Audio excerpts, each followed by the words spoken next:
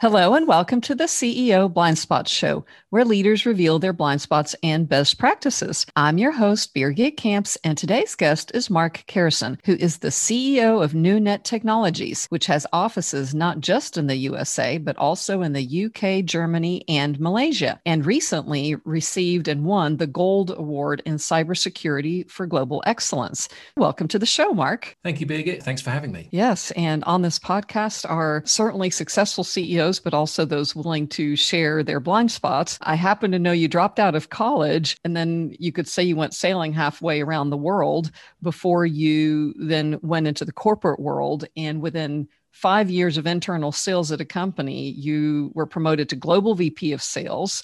Then that company sold. Then you started a company yourself, learned some hard lessons, but still succeeded and sold it before you started this one. And now in this one, you've grown over 600% in the last 5 years, and you have sustained profitability despite COVID.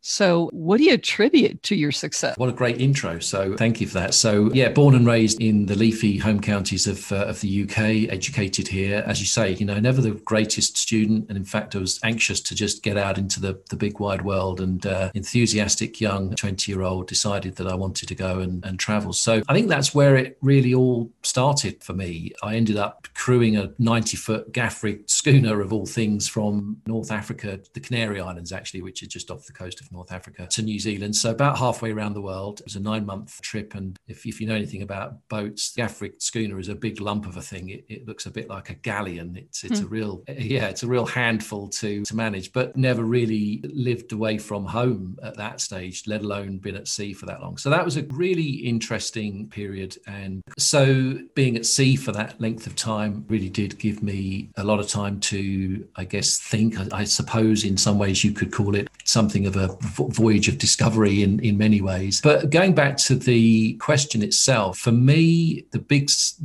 you call it a secret, one of the sort of critical elements of this is to find something that you love, and that you love because it challenges you academically and professionally. Now, when I say that, it doesn't necessarily have to be a passion. I think one of the big mistakes, particularly young leaders make, is they feel like they need to find something they're really passionate about. I know plenty of people that have started businesses based on something they're passionate about, and the thing that they were passionate about quickly becomes their job. I was never, in a million years did I ever think I would build my career in tea. But when I discovered this industry, it fascinated me, and it challenged me both on an academic level, professional level, and also a creative level. So I think that find something that you love. And when I define that, I define it by those things, really. You're talking about passion. I mean, the thing that really I love to do outside of is coach soccer. And in fact, I helped to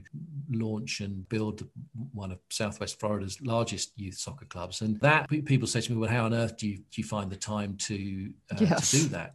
Yeah, running a business and all that. But it's critical because it's the thing that I do that really it's the mind floss, it's the mental floss outside of the sort of day-to-day stresses and struggles of trying to run a business. So I think by separating this thing that you're passionate about from something you love, it's not a bad place to start. It's just leave it there. So, Mark, I do wonder, though, how much of your success has to do with, number one, of course, the sailing that you had to overcome a lot of obstacles. But I mean, you manage this passion of yours with the soccer programs of over 1,300 kids, and they don't report to you, and they're not worried about you firing them. But yet you manage to grow this club and continue with that. And then you yourself have had over 50 employees plus contractors, and that's not easy to manage. And how do you do that? Yeah, again, great question. For me, it all starts with the vision. Where do we want to go? Why? And what does it mean to everybody in this relationship? If it's in business, what does it mean to our customers and our staff? If it's in the coaching role, then what does it mean for the kids? What are we here to do? What do we want to achieve? And what can we expect in the interim? What does the journey look like? And I found that if you consistently define and redefine the vision, that helps. And it helps with recruitment and retention, because there will be some tough times in whatever it is, whether you're sailing or whether you're coaching soccer or you're trying to run a business. It can be a slog. So I think if you can always fall back on to the vision that everybody's excited about, that everybody is bought into and everybody is signed up for, it can really get you through. As a startup, recruitment was always a huge challenge. Now we're a bit bigger. It has become easier. But I've found that even if you bring good people in, good people will typically only stay and contribute if they really believe in the journey. Okay. So it sounds like you were just born and everything flowed easily. I was, of course, wondering, did you have a blind spot as a leader in leading people? And did you discover this because you had retention issues, or what were some of your struggles as a leader? Well, I think that's it. I mean, I think that talk about the successes. I mean, I, in fact, feel like we as a business and me personally have failed regularly, often and regularly. And one of the things that we have done within the business, and something that I've quite sort of passionate about, I suppose, is redefining your relationship with failure.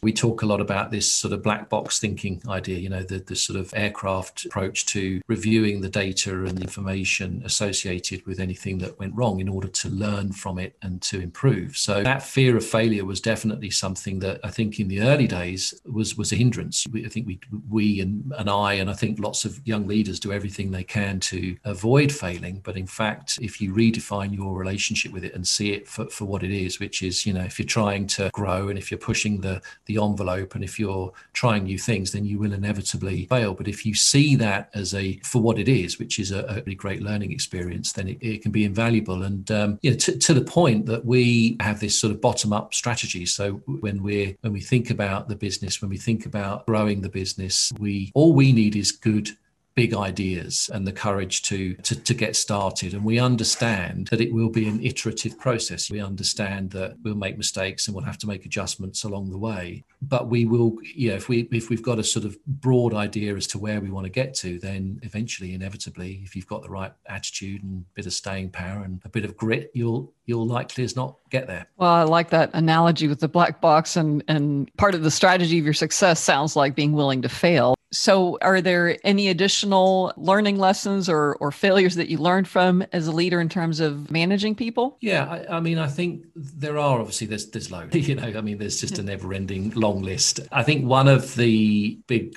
lessons that has come through experience is to own it and to take accountability for any situation, and almost this sort of conscious leadership approach, which is, I think it's human nature and it's typical in organizations to look for somebody to blame when something goes wrong. What we, you know, and certainly we've been guilty of that over, you know, in the past. And I think one of the things that we've done more recently, which has been a great help, is there nobody's to blame. We want everybody to feel like they can try new things, you know, give things a go. And if mistakes happen, then mistakes happen. And I think that if you, from a sort of leadership concept, if you take the view that these things happen through the business, you know, they happen through me and through the business, and every situation that we're presented with is an opportunity to get better, to improve something, to slicken something up, then that's been a different way of thinking. And it's been an important shift in mindset, in a way of thinking, which has proven to be really helpful.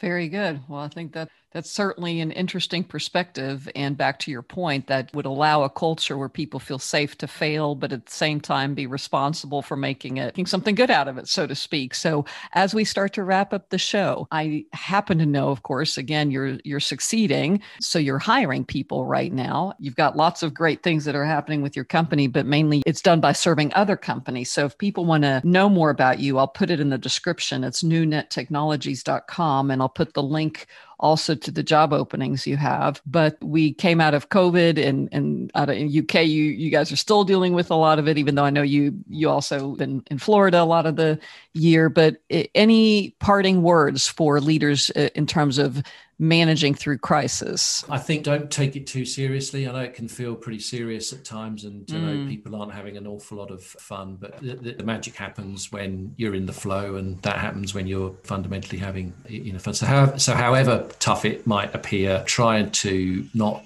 not try too hard. Don't get too bogged down. Yeah, check us out on the website. We are recruiting. We're always looking for good people. There is a recruitment page on our website, so go ahead and check that out. And if you do need to know anything at all about cybersecurity and how we should be thinking about cybersecurity currently, then reach out and we'd be absolutely delighted to touch base and help where we can. Yes. And Mark, when we talked to you, agree to, and it's on their website too, that to give a free assessment for anyone who first contacts you. Is that correct? Absolutely. Yeah. Anybody who's concerned in any way, shape or form, jump on the website, reach out. If you want to mention me by name, we'll know where it came from and we'll make sure we look after you for sure. Fantastic. You manage so many people and then you have your passion and you continue to succeed and launch products. So I appreciate you being on the show and sharing some of your key leadership success tips. My pleasure. Anytime. Thank you, Birgit.